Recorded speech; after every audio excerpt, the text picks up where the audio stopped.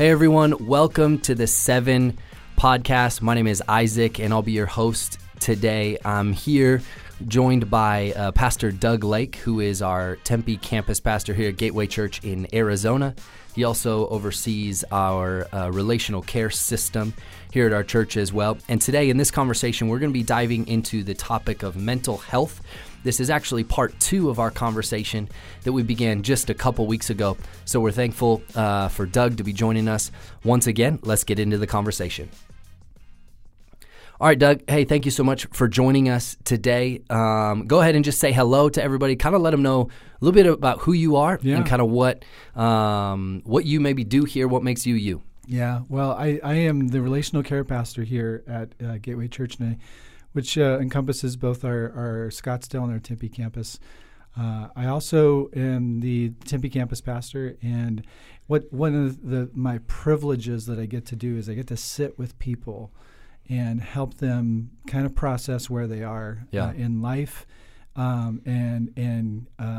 kind of see myself as like an ER doctor in a sense, because people come with a lot of pain many times, and it's so courageous to even reach out. Mm-hmm. And I feel like God's helped me develop to become a safe place for people. And then what I do is I just kind of try to bring some stability to where they are, to transition them into the type of care maybe that they need, whether it's a group. I think many things you'd be surprised at just opening up to other people. For sure. How they can be helped and healed in a lot of different ways. So that's kind of my role. I love being able to do that, and because you get to hear people's stories, and that's what's, to me, such a powerful tool in our lives. So it's been great to be here. Absolutely. Well, hey, like I said, this is part 2 of our conversation on mental health. Actually, just a couple weeks ago, we had the opportunity to sit down with Kristen Farley from Grand Canyon University here in the Valley, and she's a licensed therapist, and we got to kind of have part 1 of this conversation at 7 Convos. And for those who are listening, don't know what 7 is, 7 is our young adult community here at Gateway Church, and we had the privilege of talking with Pastor Doug and Kristen a few weeks ago with part 1.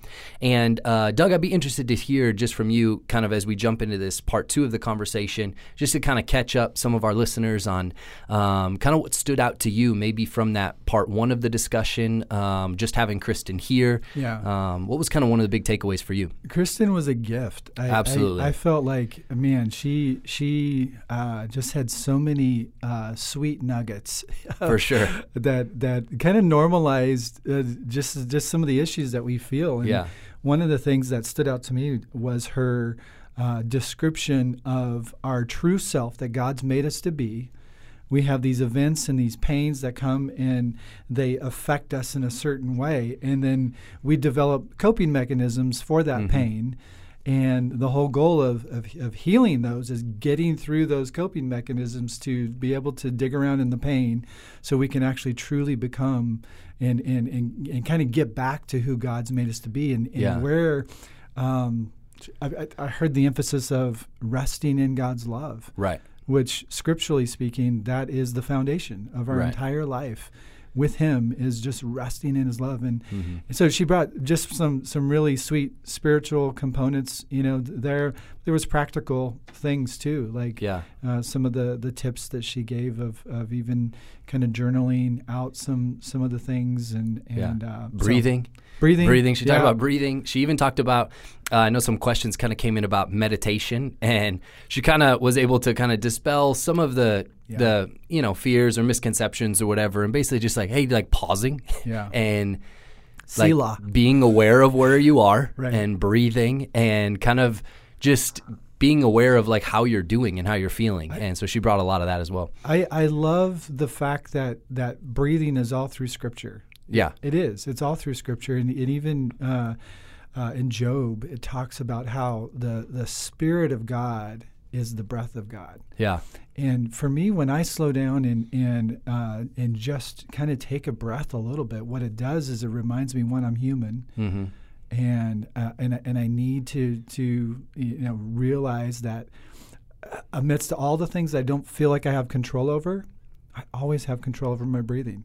which is great. Yeah. And I am able to like recognize what's going on. Mm-hmm. You know, you look at even verses like "Be still and know that I'm God." That's there's a sinking in of that. That's the picture of being still, is just sinking into where you are. And how do you sink in best? When you take a breath in and let it out, and you realize, holy cow, my shoulders are tense. You know, right. Man, I've got like some things going on in my gut. What is that all about? You know, and again, not casting judgment on it, but just slowing down enough to recognize, gosh, I'm not doing so well, or man, I feel at peace right now, which is great. So Yeah, it was really good. It's actually something that we practice with our daughter right now. Is just like even before bed or when she gets worked up, is just hey, take a breath. Hey, and so just kind of walking it through even before she goes to bed or even nap time. I realize even for her, like, to rest. You know, we talk about rest and how good it is for our soul and life and all of that. But when she goes to bed, every night before bed or before nap time, we say, all right, so let's take a breath. Yeah. Have her take 2 or 3 deep breaths, and it kind of settles her in to her bed. And okay, I'm okay. I'm 2.5. But I'm okay in the room. Can I say that's really good parenting? You know, and well, we're figuring it out as we go. But. Well, and here's the deal. Think about this. If we, as people, start to put this into practice ourselves, then it trickles into other people, into our life, and I feel like there's like it just starts with me. You know, all I have control over is me. And so if I can learn to regulate myself, a lot of the issues and this is what I've experienced, as I've learned to in practice, it's what it is. It's a practice. Right, practice. But as I've learned to do this, the things that used to get me upset and riled up, they don't matter anymore, because what I'm doing is I'm building up my capacity to be able to handle hard stuff. Yeah, that's really good. Yeah, building your capacity, and I think to be honest, that's one of the things that I took away from that part one of that conversation with Kristen was even just how much of mental health. You know, we think if I want to be healthy physically, I got to go to the gym. I got to establish good diet practices and eating regimens, and maybe not eat a tub of ice cream at midnight, only half a tub or a quarter maybe. So true. But when it comes to our mental health, it seems to be more reactive than it is proactive. It seems to be something that it's like, oh, my back's against the wall. I can't see my way out. I can't breathe. I need to talk to somebody. I need to figure this out, or all this stuff is going on. And one of the things that she talked about is very much that treating our mental health the same way we do physical health and those things. In other words, developing practices ahead of time of doing relationships in a healthy way, of recognizing it's normal and it's actually good to talk about life with people and express how we're feeling and be aware of how we're feeling ahead of time, so that when we get into experiences in life, we're equipped more so than we would be to handle some of those experiences, because it's very much being aware that this is a common thing. Like it happens to all of us. We all have moments where our mental health is tested throughout our life with different experiences and loss and all of that we'll talk about here in a few minutes. We treat our mental health, I believe, Isaac, like flossing. Right. Do it right before the dentist. Right, totally. The day before. Maybe I need to do that, but I'll be okay without it. Right. And then all of a sudden, you know, you've got crowns and all that kind of stuff coming, and I just feel like, you know, if anybody can hear anything from the mental health conversation we had at 7, but also even from this is, we have to steward well what God has given us, and our mental capabilities as part of loving God with all of our heart, our soul, our mind, and our strength. And I think there's room to grow in this. Absolutely. And that's where we're headed. We just want to learn to grow, to steward well what God has how He's made us. And man, can you imagine a group of people that come together to go, I'm going to steward my mental health because it actually helps me grow closer to God. Yeah. It helps me actually in my relationships with others. Powerful. Yeah, that'd be huge. It would be, it would really make a massive, massive difference in not just our life, families, but through our workplace and culture and all of that kind of stuff. So, which is great. Just talking about growth and it's really about growing. And I think as we dive into this conversation, I think that's kind of part of the goal, is really for us to recognize that there are areas for us to grow. All of us, no matter how great we feel we are at stewarding our mental health, or how chaotic things seem to be in our life at the moment, we have places to grow. And I think as we dive into this conversation, one of the things is understanding where and how you need to grow is vital to then actually implementing growth practices, right? I need to know, if I go to the gym and my legs are small, I know, okay, hey, I probably should focus on my legs a little bit here, which kind of helps me see, and I wonder as we dive into this, the relationship between how we grew up and our parents. Parents did their best, this is not parent bashing. No, parents did their best, but we understand that, one of the things I'm learning as a parent now is no matter how hard I try, like, so she's still gonna, scrape her knee every once in a while. Yeah. She's still gonna, bonk her head, and she's gonna feel bad, or, tell her she has to go to bed. She's gonna oh, you're mean, because you're making me go to bed. Yeah. But our parents do their best, but they can't give us everything. And there are things that all of us, the way we grow up, influences the way that we are now, whether we'd like to admit it or not. Yeah. And I'm curious, based on some of your experience and just some of your thoughts of that relationship between our parents and how we're raised and how we deal with our mental health now. What are some of what have you seen? How does that relationship and how we grew up affect our mental health now? Yeah, I feel like it's actually part of adulthood. When we step into adulthood, there's a transitionary time from, end of high school, early college, you graduate. All of that season there is you starting to take ownership of you. And it's a hard weight to carry when you realize my emotional health is actually my responsibility. Mm-hmm.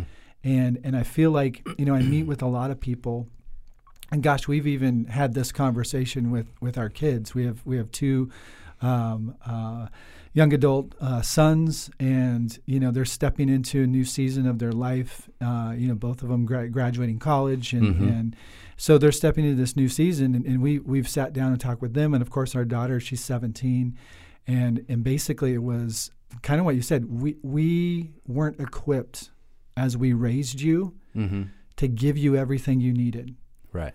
And no one ever will. Yeah. I think that's just like, we all just need to understand, like, we're not going to get everything. Yeah, so true. And I think it takes the pressure off of parents to have to be perfect parents or whatever. Right. But what I hope people hear in this is as you become an adult, there is this shift to go, you know what, I've got to be and deal with the reality that I didn't get what I needed, and this is where I'm at. Right. I'm struggling and I need help, so I need to make some adjustments and changes. And there's no weakness in reaching out for help. It's actually a strength. Yeah. It's part of vulnerability to say, hey, I need something that I don't have, or that I didn't get installed properly in some ways. Right. And so the hopeful thing in all of this is, if we didn't learn it, whether we are in our 20s or, in my case, in your 50s, you can develop it. Right. You can change that narrative. Yeah. And even like learn that although I didn't get what I needed maybe growing up, as an adult, I am responsible now. Right. And it wasn't my fault per se. Right. The whole great line of Good Will Hunting. Yep. I don't know. That scene is just, every time you watch it, it's so powerful, where he just tells him, "It's not your fault. It's not your fault. It's not your fault." Right. And until he just breaks. Yeah, totally. Yeah. But think about this. It is not our fault, because we are sometimes products of our environment. Right. And so if we can look at that in a healthy way to go, you know what, I wasn't taught financial management. Interesting. I can learn that. There's there's classes online that I can learn that. And, Financial Peace and Crown and all the other ones that we're aware of. But I can develop these things that I didn't get as a child. And here's the deal. The bottom line is I think we learn much more by experience. Mm-hmm.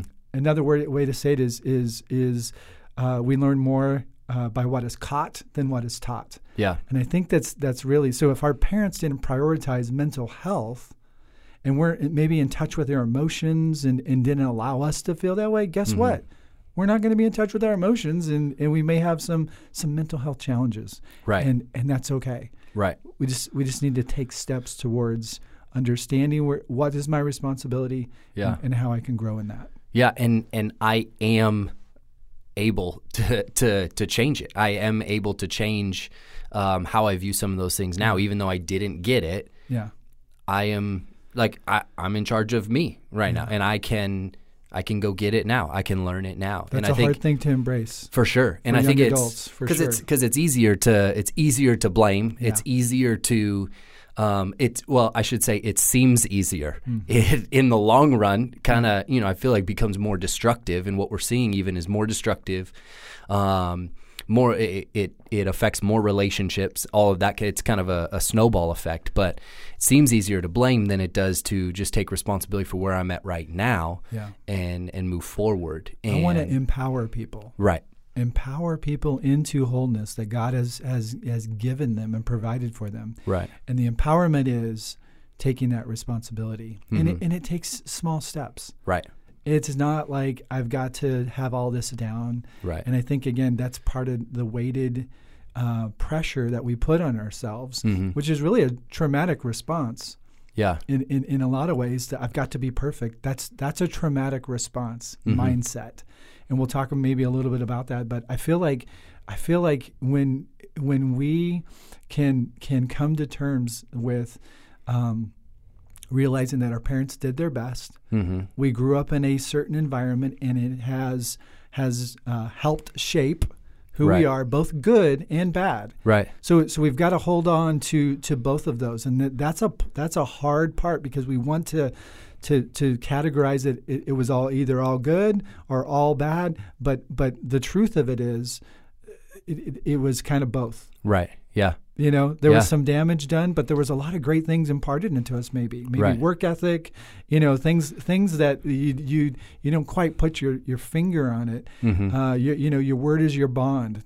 That's one of the things my dad instilled in me. Like, when you say something, you follow through. For sure. And there's nothing wrong with that. Mm-hmm. And so I just feel like if you can embrace it in its totality and go, okay, where am I at? Evaluate and assess, and then take steps to growth, you're farther down the road than many people ever get. For sure. Yeah, and I think one of the things that you briefly mentioned, I'll just reiterate, is wholeness is possible. Mm-hmm. But it doesn't happen in a moment. It doesn't happen in a weekend. Yeah. It's small steps over time. We say a lot even here at Gateway that disciples practice. Mm-hmm. Preston said it in one of his messages, mm-hmm. and just the point of, as a disciple of Jesus, as someone who's trying to grow and be more like him, I continually practice and understand that it's small reps every day to grow, to get better, to become more of who I was created to be, and the whole person that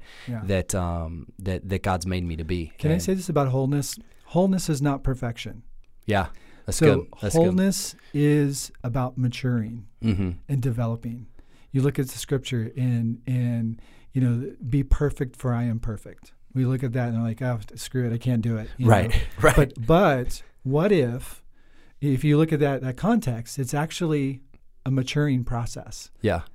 And develop. And Jesus, the Bible says that Jesus grew in wisdom and in stature and in favor with God. He had to grow in these areas, just like we have to grow. So he's our model. Mm-hmm. And so we're going to model our heart after him and grow in the wisdom that it takes to develop a good mental health. Yeah, absolutely.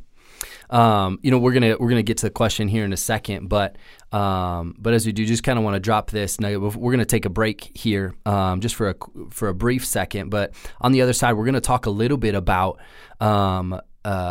loss and grief and trauma, because I think even as we talk about family, there's a lot of losses that we don't necessarily associate as losses, and therefore continue to live life and kind of build behaviors and practices and all of these things to try to mask or heal something. But when we misidentify it or misdiagnose it, it can cause us to try to fix the wrong problem, And, I was actually, really, really quickly, I was digging into just Gen Z a little bit. Mm-hmm. And Gen Z kind of hits the bottom half of our, young adult demographic. And some new studies have come out that show that the housing crisis of 2008, of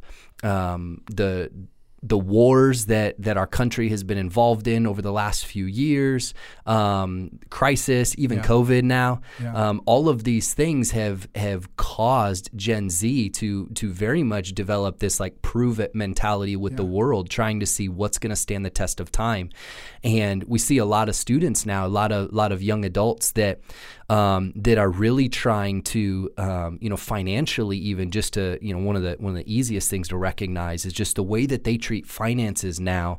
You can tell is so much rooted in, so many of them are so much rooted in fear, not realizing it's because I experienced my parents who lost a job, or a friend who had to move because their parents lost a job or lost a home or something. And so not recognizing that as a loss causes me to kind of keep going through life. And then I'm like, why am I doing this? Why am I this way? Why do I experience money in this way? And not realizing that there's some fears that are so deeply rooted that are causing us to. And the common thread is loss. Loss. Yeah. Right. So all the more to dive in. Yep. We're going to get into loss, crisis, trauma, grief right on the other side, but we're going to take a quick break and we'll be right back.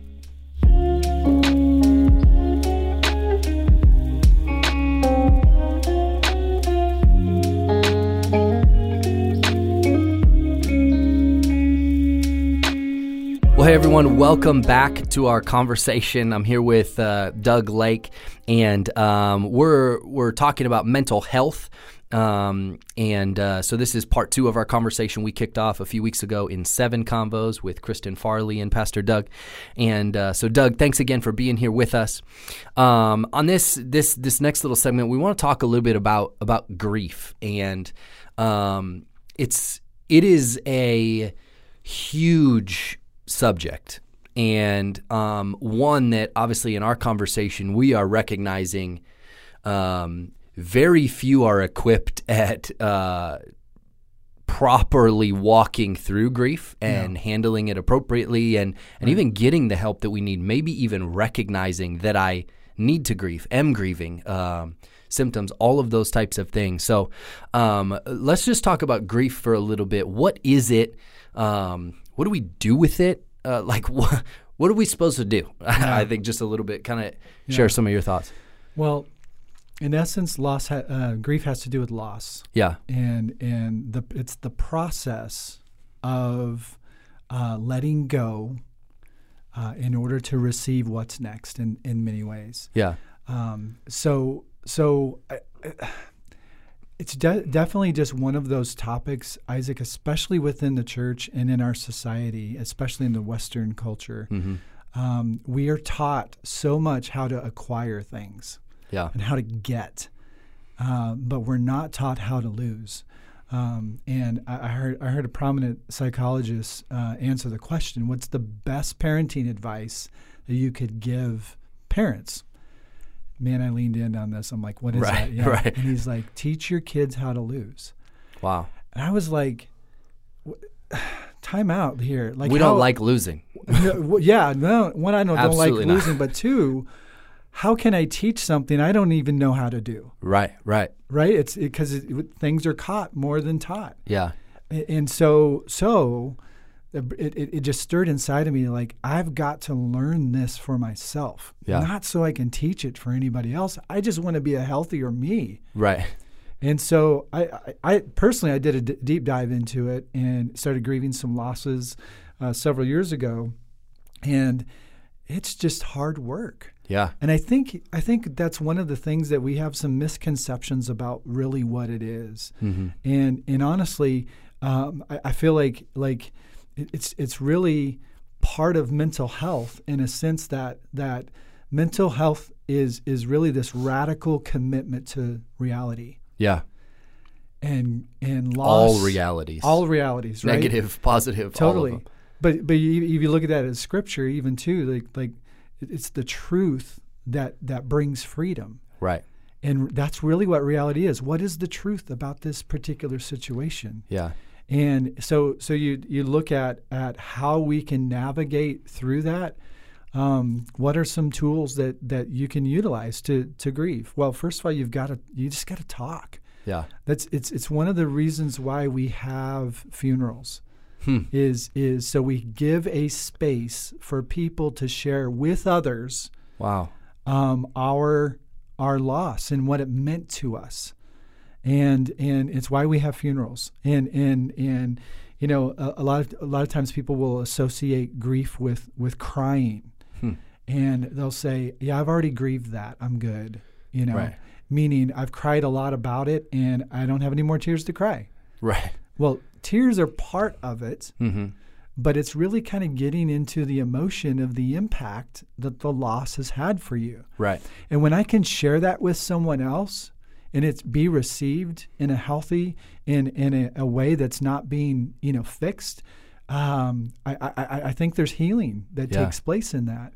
What I've noticed too is when someone is grieving or is in loss or has experienced a loss, we want to fix it. Oh, yeah. We don't want people to hurt. We don't want people to be in pain, and we lose an opportunity to lean into that because we don't develop or haven't developed maybe the empathy muscle. Yeah. So because it's uncomfortable. Oh, it's man. What do I do? It's like I'm supposed to sit here and just connect and just be. I think it was like even Jesus, like when Lazarus passes in, and obviously Jesus is Jesus is grieving it, obviously, but there are so many others that are grieving it as well, and he doesn't try to fix it. Yeah. He sits. Don't you know I'm the resurrection and the life? Like, I'm so glad he didn't. Like, we'll get there. Right. Yeah, like we get there for sure. But like, let's just be and let's cry together. And yeah, that hurts. That's sad. God could have put our tear ducts any place in our body, but He chose our eyes. Right. Because when we experience pain, someone needs to see it. Wow. That's good. Someone needs to see our pain and give an empathetic response. Because when I'm sharing empathy is different than sympathy. Sympathy is I feel bad for you and I want you to be better and I'm going to fix you. Right. Empathy leans in to validate the experience. Yeah. So, for instance, if someone has lost a loved one that meant so much to them, you don't just cry about that for a week. Yeah. You have to talk about how much that person meant to you. Yeah. And the different experiences that you had and why they meant that to you.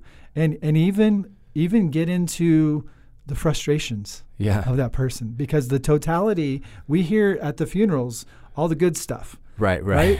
But we all know that and then my wife and I just recently had this conversation. I told her, I said, at my funeral, people are probably going to say some really neat things about me, and I'm grateful for that.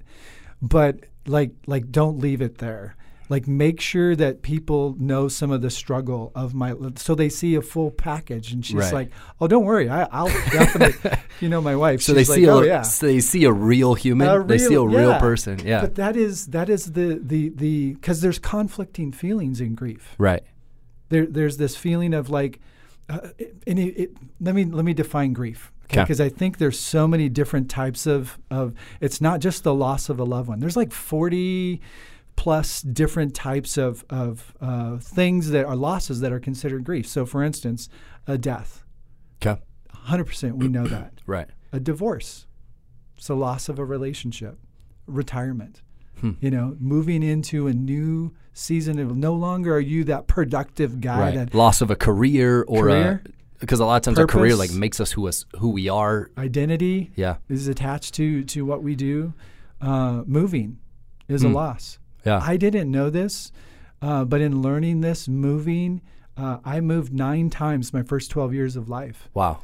I didn't understand how much loss of security that was for me. Yeah. Until I started to dive in to go, oh, that explains a lot as an adult. Yeah. Wow. That explains a lot. I mean, if of course pet losses that are part of the family that, that can be devastating. Financial changes, like you talked about, the Gen Z, either an increase or a decrease in wealth. You're like, wait, an increase is a grief?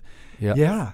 Because really grief is the conflicting feelings that come about because of change or a disruption of our pattern. Wow. Yeah, that's good. And isn't that what we just experienced through COVID? Oh, absolutely. Like our entire pattern of life, the world has gone through this massive grief experience because things were taken from us, and the loss of being able to go to a ball game, the loss of the hugs and all that stuff. I remember just feeling like so disconnected, like I've never felt before. Right.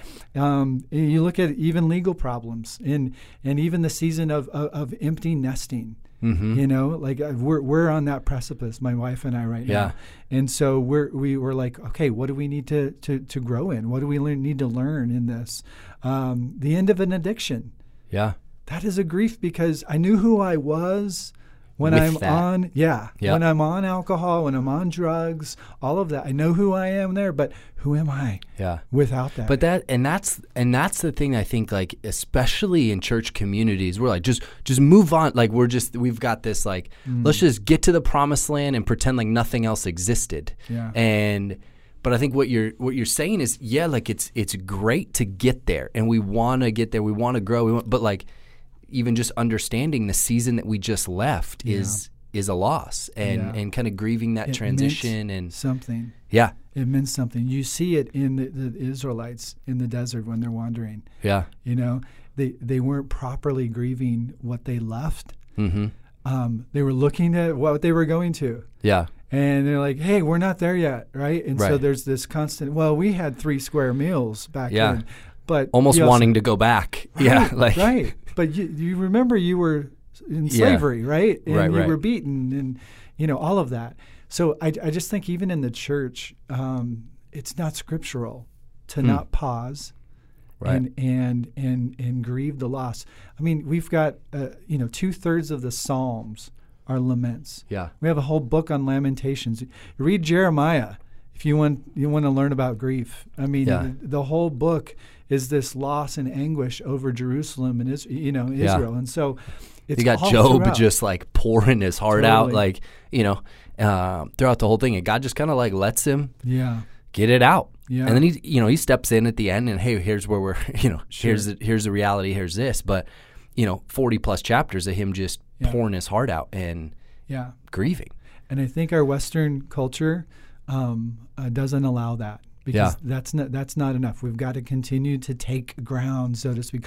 Pull yourself up by your bootstraps. I mean, again, it's more caught than taught, right? Yeah. What was caught for me growing up, and maybe many kids, if you lose a toy, hey, it's okay, I'll get you a new one. Right. I can't be sad about this, and I think we, even with my kids, I was like, it's okay, I'll get you a new. My kid would fall down and hurt himself. Where I pick him up, you're okay, right, okay, don't cry, Yep. And so they learn not to cry, not to feel sad, not to. Oh man, and I feel like if we can allow the different emotions that come from the loss, and provide a safe space to give some empathy, to validate what people are going through, to comfort those that come. I mean, it's in Scripture. Yeah. Comfort those who are mourning. Yeah. And what we want to do is we want to just give them the hugs, but comfort is be with me while I experience a loss. Yeah. Just be with me. Yeah. Don't tell me all the great scriptures. Don't tell me how, like, I need to sit with this for a moment. Right. Yeah. Because I know all of those scriptures. You know? Right. And well, Henry Cloud says, like, jump in the well. Like, jump in the well. Him and Townsend. Right. I don't remember which one says it, but jump in the well and like just kind of. So in essence, when we lose something, our life has been pushed into the bottom of a deep, dark well. Yeah. And we can't see out of it. If you've ever lost someone that was really important to you, it's devastating. Mm-hmm. And it's hard to get unstuck from that. And what is life going to look like without this person now in my life? Mm-hmm. And so you just feel like, it is like, how am I even going to get out of this? Like, I know I'm going to one of these days, but how am I even going to? Yeah. And jumping in the well with someone to be with them to say, gosh, it's so hard what you're going through. I'm really sorry what you're experiencing. How can I support you? Can I just be here with you? Instead of asking someone how they're feeling, just say, hey, I'm going to do this for you. Right. I'm going to bring you a meal, tomorrow night. Mm-hmm. Will that work for you? Yeah. And don't ask for, how they're doing. They're going to be doing pretty badly. They're probably doing how you think they feel or worse, and it's just like, we don't need this. And just again, be. We want them to feel good. Yeah. And that's good. But the feeling of good, and they're going to have some good days, they're going to have some bad days. That's part of it, right? Yeah. To be able to have those conflicting feelings that come about because of this change. Yeah. And but embrace them where they are, empathize, validate, and then let them come out of it with you. Yeah. They're going to lead us. And I think when we think of grief too, one more thing is we think, I don't want to get depressed. I don't want to go there. Because of family history, and that is such a valid concern, right? For you. But what if it looked different? Yeah, that's my question is, what if we can actually go through a grief process that's healthy in a sense that I'm doing my work, but I also have a support system. Whenever you go through pain or trauma or a change or transition, you need, number one, support. Mm-hmm. Always get the support around you. Reach out to the safe people that are in your life that are not going to fix you, that'll lean into your pain. But then restructure some things. It may look like I need to go for a walk three times a day. Yeah. I may need just to get outside.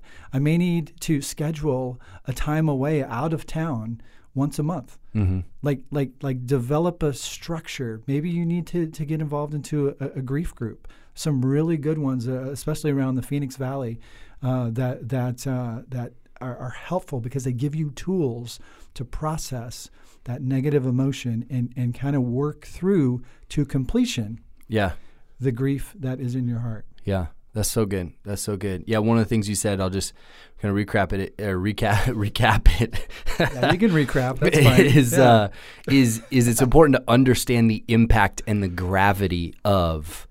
Not just I just want to get out of this, but feel understand the impact that loss, that trauma had. Yeah. And I think what you brought up is so great. So many of us don't want to dig into these losses that we've had, traumas that have happened, even things we've experienced growing up as kids, and some of it, we don't even want to identify them as losses or traumas because of I don't want to get depressed. I don't want to get anxious. But I think what I'm seeing, and correct me if you're seeing something different, is not doing it is leading us there already. It's not working. Not digging in is already leading us to places of depression and anxiety and overwhelming worry and fear, so much that begins to control our life. And the thing we're afraid of experiencing if we dig in is actually what we're experiencing now that's keeping us from walking in health and wholeness in so much of our life. One psychologist puts it this way, that grief is the pain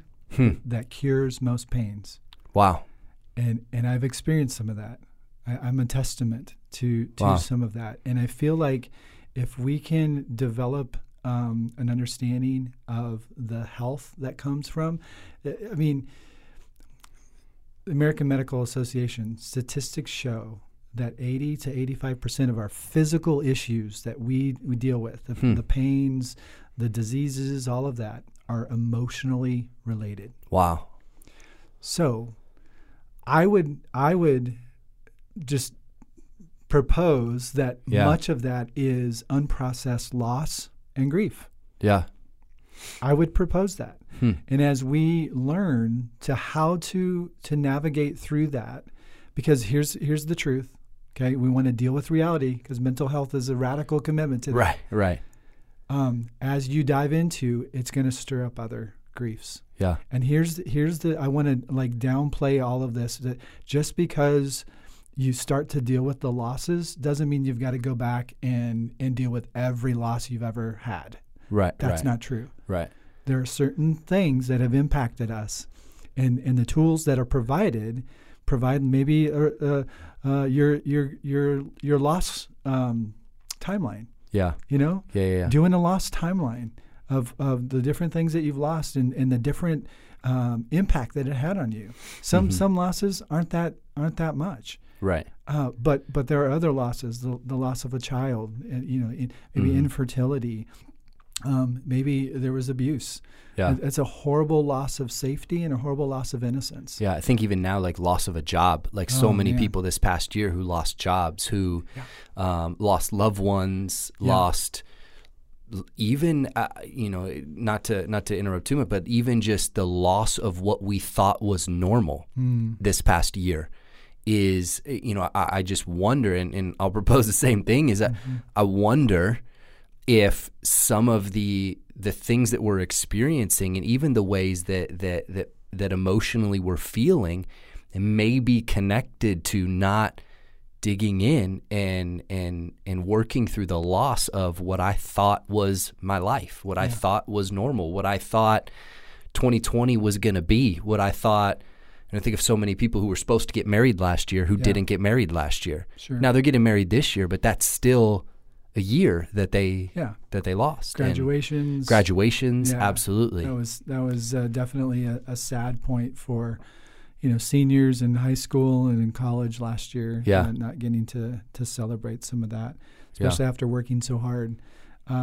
Trauma is real. Yeah, and a part of loss is understanding trauma and its impact on our lives. And again, you've got there's two types of trauma. You got the big T traumas and the little T traumas. And there's an author by the name of Andi Kolber. She wrote a book called Try Softer, and she talks about this in her book. And it's a fascinating look at how those big T traumas, we know they're huge gashes in our life, but then we walk around though with these little T traumas like neglect. Wow. Growing up as and maybe our needs not being met in some way. And you're like, that's not traumatic. Over and over and over again. Yeah. You're bleeding out. Yeah. And so, these things actually impact our system. Yeah. God has made our bodies miraculously. I mean, just wonderfully and fearfully made, as it says in Psalm 139. So our bodies are always looking to be safe. I just want to be safe. Yeah. It's called neuroception. And so in this, every room we walk into, we're just looking to go, am I safe here? Oh, yeah. Okay. That looks like a nice person. Oh, great smile. Okay. Scowl over on that guy. Yeah. Staying away from him. Right. She looks mean. She reminds me of this person, know. So all of those different things, we just want to be safe. Yeah. And our body is trying to keep us safe. So it alerts us in some ways that you're not safe. So let me propose this. What's safe for you, Isaac, may not be safe for me. Wow. Yeah. So that's good. If I've had a traumatic experience with someone who looked like the guy that you're talking to, guess what? I'm going to avoid him. Yeah. You may he's a great guy. Right. But that trauma has infected and hurt my system in such a way that in order to cope with that, I had to avoid that guy. Wow. Yeah. In order to cope with being safe, I had to avoid him. And so there's so much to this. There really is. And it's part of our mental health. But we hear the word trauma and we hear the word grief and we're like, They're just words that describe what we're feeling and what we're going through. Yeah. And so I want to help normalize that. Yeah, and help bring some understanding to the conversation, especially here in the church. Yeah. And you mentioned just about like longing to feel safe. And I think that's just to go back to what we said, just about that tendency to not just to jump in the well. Don't try to fix it. Yeah. Don't try to get them, because again, what makes me feel safe may not make someone else feel safe. And sometimes I may jump into a situation and try to fix it because I want to feel safe, and I feel like I want to help them feel safe, but I'm not actually helping the situation because I'm leading them to my area of safety, not where they're safe, and those types of things. And so just so good. Yeah. Such a good conversation. So, hey, we're gonna get to another quick break really fast, and on the other side, we're gonna talk a little bit about some practicalities. How can I evaluate and test my mental health? What are some warning signs that I should be looking for? And now, what should I do? We'll get to a quick break, and we'll see you right back here in just a minute.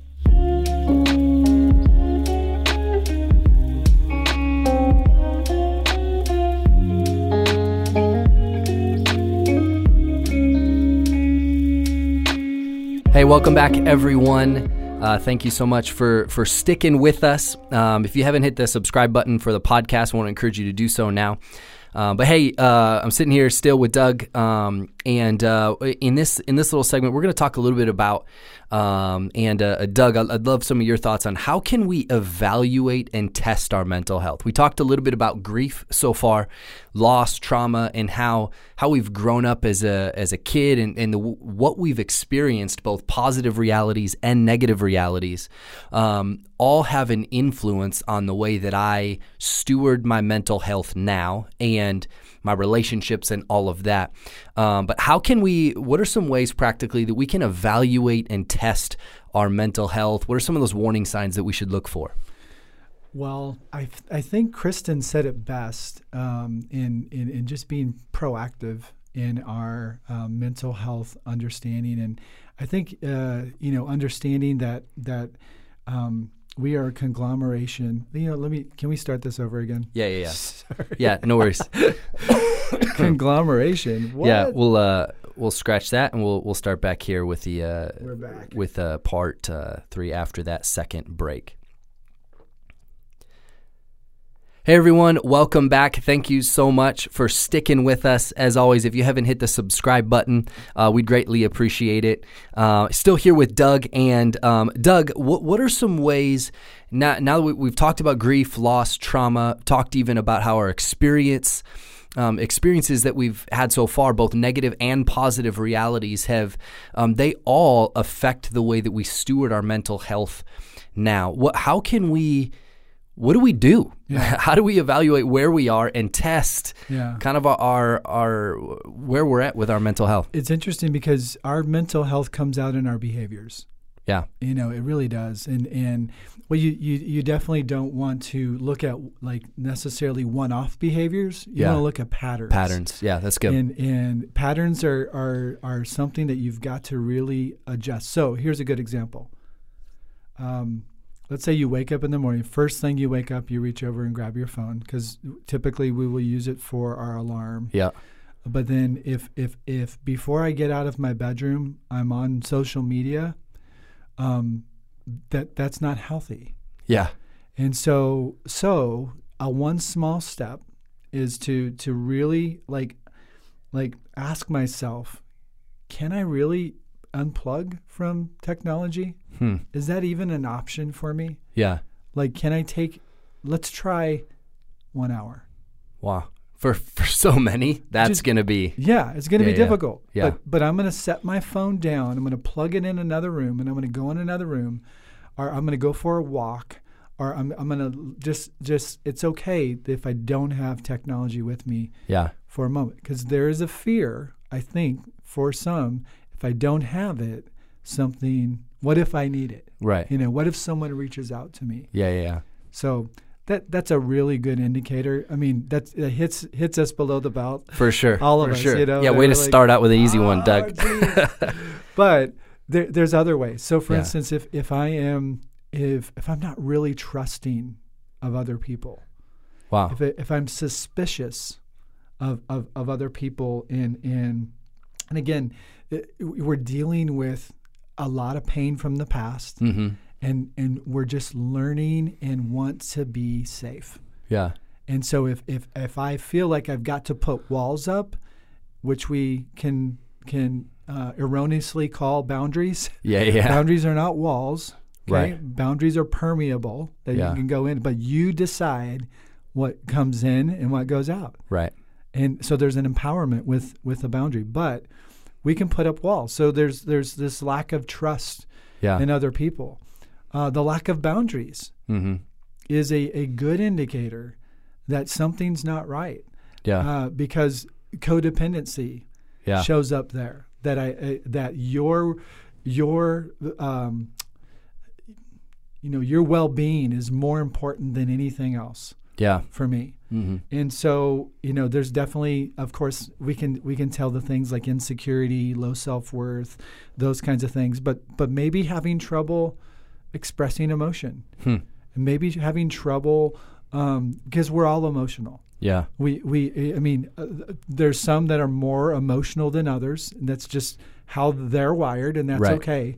But we are all wired by God's creation to express emotion. Right. The fact that we don't express emotion, I feel, is a coping mechanism to the environment maybe that we grew up in so that we could keep ourselves safe. Right. Protective mechanism. We weren't able to express freely when we were a kid or growing up, and so now we're locked off. I even think, going back to your thing on social media even, I think if we get to 10 a.m. in the morning, 10, 11, and we already feel rushed, hurried, I wonder if we may see a pattern of, well, I woke up a little late, I didn't get sleep, I stayed up late last night, and the first thing I did was jump on my phone for an hour. The first thing I did was interact with every single person in digital media, and then I jump into my day. Now I'm rushed. I didn't wake up. My body didn't get to wake up. My mind didn't get to healthily wake up and I've been there. Experience the morning. I just jumped right into computer screen in the face, and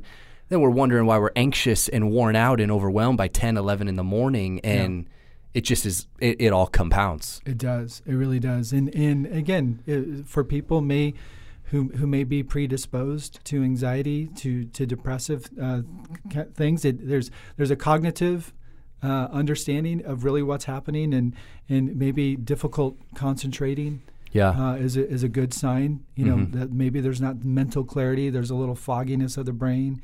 Again, negative thoughts, continual negative thoughts that things aren't going to turn out well. Yeah. That is definitely oppressive in some ways. Then you look at even a physical, issues like maybe difficulty falling asleep. And primarily that is because of technology. That studies have shown that. And so understanding that maybe my sleep patterns are off, feeling overall fatigue.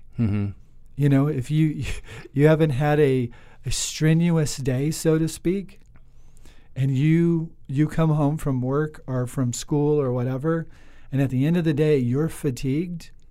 There's something maybe mentally that needs to be adjusted. Because mental, again, and I will say this, that grief is like this underlying program. Wow. That is continuing to run. And it drains our battery really quickly. So again, those are just some physical signs. Appetite changes, of course, all of that. Then you have emotional things like feeling guilty all the time. We've all been around certain people, and I've been one of these. I'm sorry, saying sorry for everything. Why do they feel the need to be sorry about something, and what are you doing wrong? Just a general overall hopelessness that things aren't going to get better. Worthlessness, shame. Shame is a huge one. I mean, we could spend a whole program on shame and the effects of it, and we may need to do that actually. Right. That might be, add that to the list. Because that is the overall general sense of you are bad. You have to do better. You're not enough. You've got to do more, and that's where perfection mindset sets in. And not truly understanding our value and our worth is not on what we do or how we perform. And so again, that shame is such a huge part of that emotional component of understanding, depressive moods, apathy, loss of interest, numbness. Yeah. And then of course behaviorally isolating yourself. Yeah. That's a huge one. Oh yeah. man. And I get it. Like there's introverts, extroverts, and right. that's great. Again, we're trying to stay safe and all of that. But isolation pushes people away. Yeah. And isolation is different from just, I need a day to myself. Yeah. Like I've been going. I've been with, I just need a day to rest, relax, just me and the Lord. Like that's not what we're talking about. Yeah. We're talking about the continual drawing away, keeping away from community, from those people that God's put in your life, and even protecting so much to the point that you don't even allow any of those people in whatsoever. Yeah. Yeah. And many times it's shame driven. Yeah. That I'm not enough, and I can't let you see me in this condition. Don't see me. Can't. Yeah. And so those are just some signs that I feel like the judgmentalism as well. Yeah.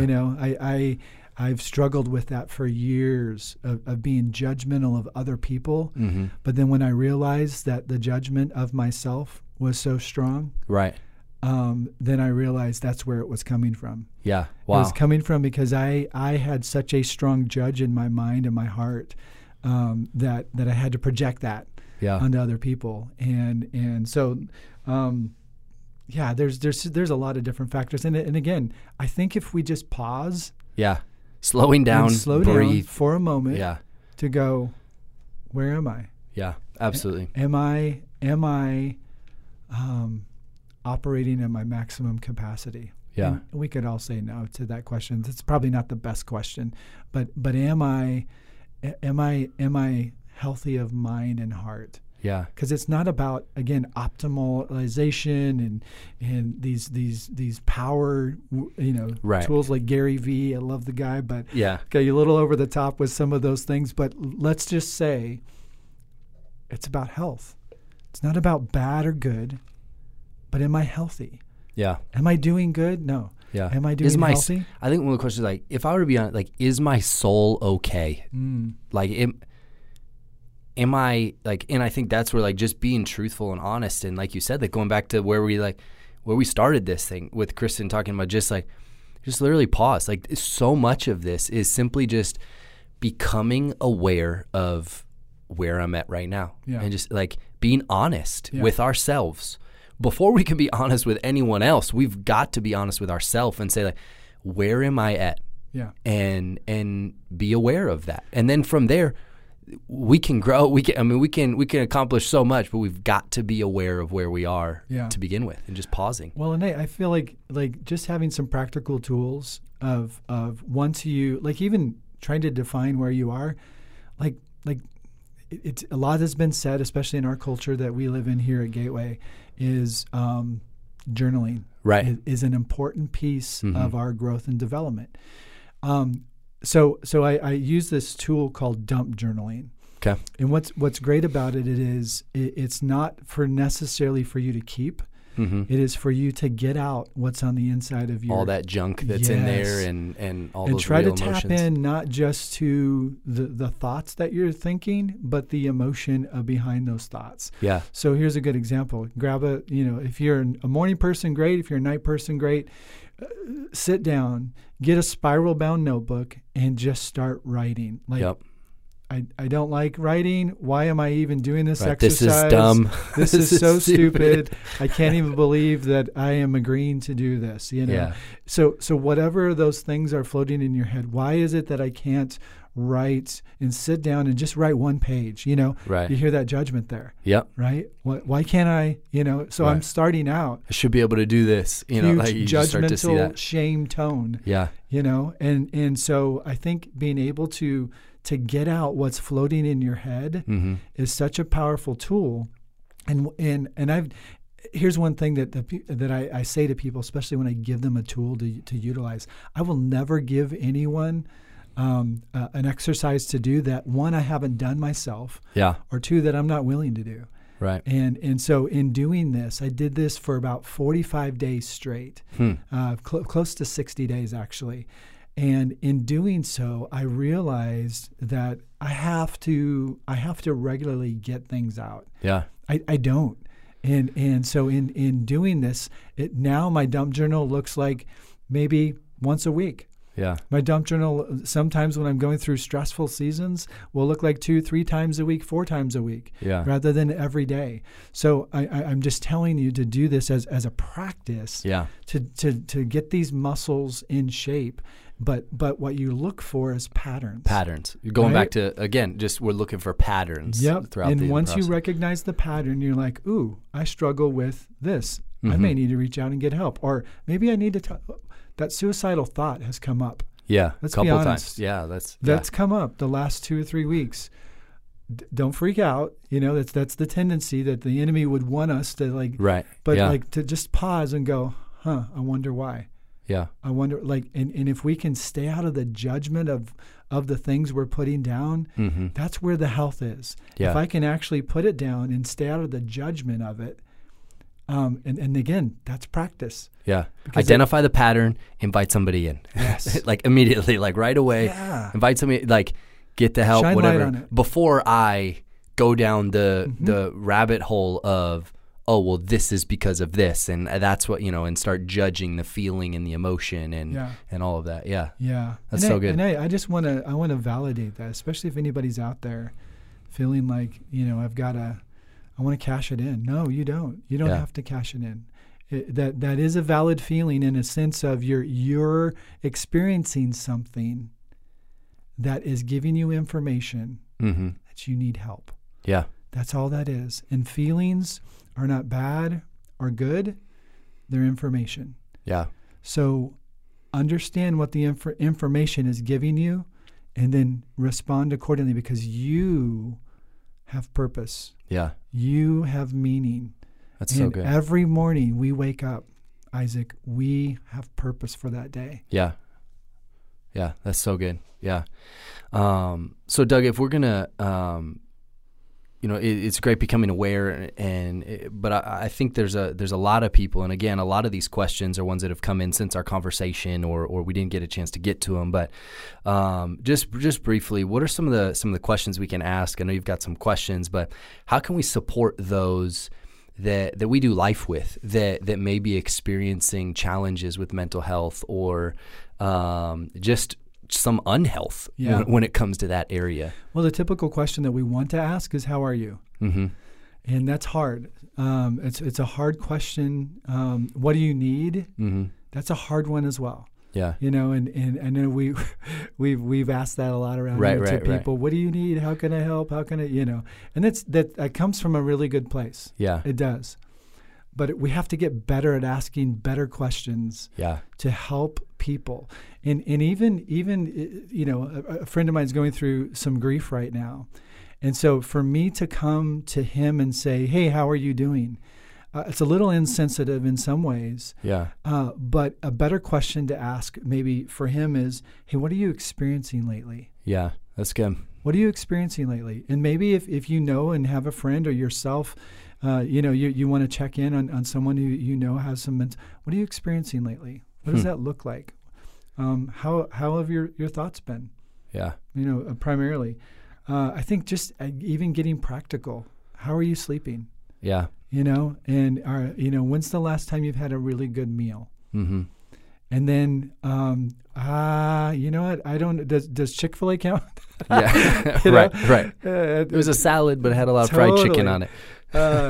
So when you hear those answers, then instead of just letting them go by, just say, hey, I'm going to bring you a home cooked meal tomorrow night. Yeah. Will that work for you? That's awesome. No, it won't work. Okay, how about Saturday? Yeah. Right. Don't let it pass. Don't let it go. Yeah. Don't let it pass. And I just think, again, when we go through hard times, we need support and we need structure. Yeah. Okay. So asking for the support. Are you getting the support you need? That's a great question. That's really good. Yeah. To ask someone who is struggling, whether it's in grief or mental health.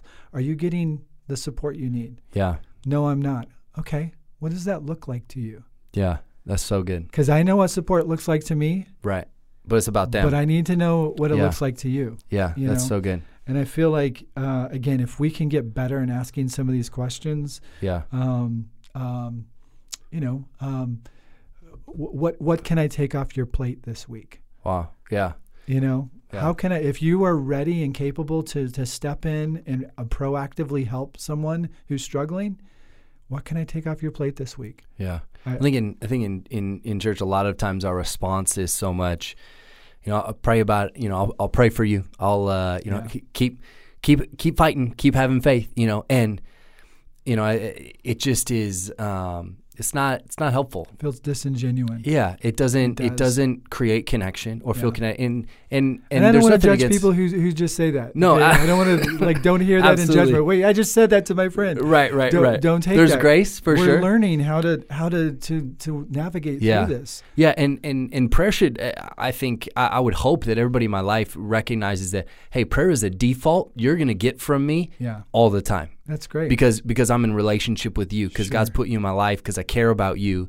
I hope people know and sense that prayer is automatic because they're in my life, And so meeting them with some of those other questions of getting in the well, jumping in with them, empathizing, and not trying to stand outside the well and pull them out, not throwing them a rope saying, hey, let's get out of here.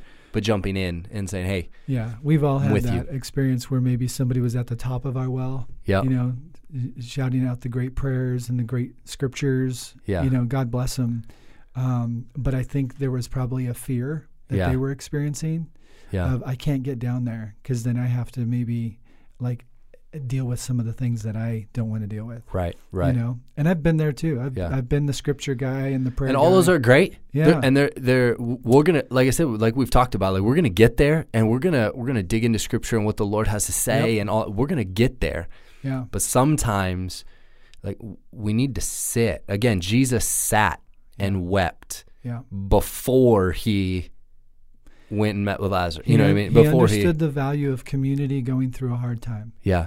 And I feel like if you look at even his hardest season of his life going through the garden, he has a meal with his buddies, his close friends, and then he asks his tighter group. Yeah. Hey, would you come and pray with me? And just sit with me? Just be there. And he probably knew they weren't going to be able to hang. Right.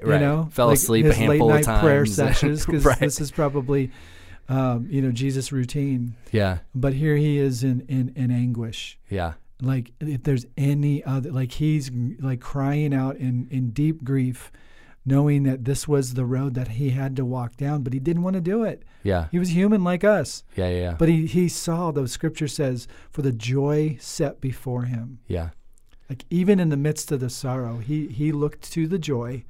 Thank God for that. That's what helped pulled him through. And I feel like, if we look at Jesus in scripture, he's our model that we want to kind of hold on to, absolutely, and walk with.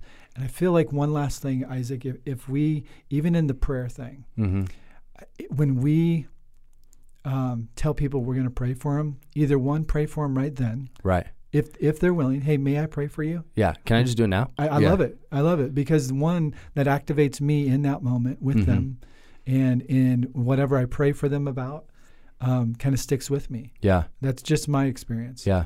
But another thing is, hey, this week, how can I pray for you? Right. How can I specifically pray for you? Yeah. I think that speaks of, boy, I appreciate you even asking, because you're opening up, hey, what are you struggling with? What is a pain point in your life? Right. And you're stepping in to show them, hey, I'm here to support you. Yeah. I'm here. I'm not just going to say I support you. I'm here to actually do that. And I know this is one of the things you've challenged me on, is even just through text, is literally texting a prayer. Don't say, it takes literally 2 minutes more, maybe 60 seconds, than saying, hey, praying for you, to literally type out a prayer, really briefly. But what it communicates to the other person is, hey, I support you. I see you. I am praying for you. I'm here. Yeah. And we want to so be seen. Good. We want to be seen. We want to be loved. We want to be valued. And those little things communicate that. Yeah. And we can all grow in that capacity for sure. Yeah, absolutely. Well, hey, thank you so much, Doug. I appreciate you coming by and joining us on a conversation. It's been my pleasure. And I just want to just shout out to everybody. Yeah. Like, there's so many great things and resources out there to get help. Yeah. And man, reach out. And just reach out to somebody. If you don't know where to start, we're going to get some resources here in just a moment. But you're not alone in the journey. And let me just say this: Instagram psychologist, that is not therapy. Yeah. So you get some good info. Right. But the true connection is relationship. Remember, letting people see your emotion. Like I get to know you, Isaac, when I experience your emotion. Yeah. You can tell me everything about you, but when I truly get to know you is when I experience your emotion, not just your tears, not just the laughs and all of that, but just really that's the essence of who you are and what you're feeling and going through. Yeah. That's super good. Yeah. That's super good. Like Doug said, we, in the break we just took, if you didn't get all those resources, jump back to the previous break about 10 minutes ago. You'll be able to catch some of those resources. We're also going to link some of those resources. Some of those resources actually are linked on our website. Thank you so much for tuning in. As always, if we're super thankful for Doug stopping by. If you haven't hit the subscribe button, make sure to do so. Subscribe to our YouTube channel as well. Follow us on Instagram. Visit us at gatewaylife.com for some of those resources. You can hit the care tab there, and those will have all the resources and some practical next steps that you can take right now. And lastly, if you're in the Valley, if you're in the Phoenix Valley here, we'd love to see you Monday nights here at Scottsdale campus, 7 p.m. 4/7. Thank you so much. Have a great day. We'll see you later. For more information about our community and to stay up to date with everything going on at 7 and new content that's releasing every single week, make sure that you text 7 at 7 to 97,000. Don't forget, subscribe to our YouTube channel and follow us on Instagram at Be The 7. We love you and we'll see you next week. Be The 7.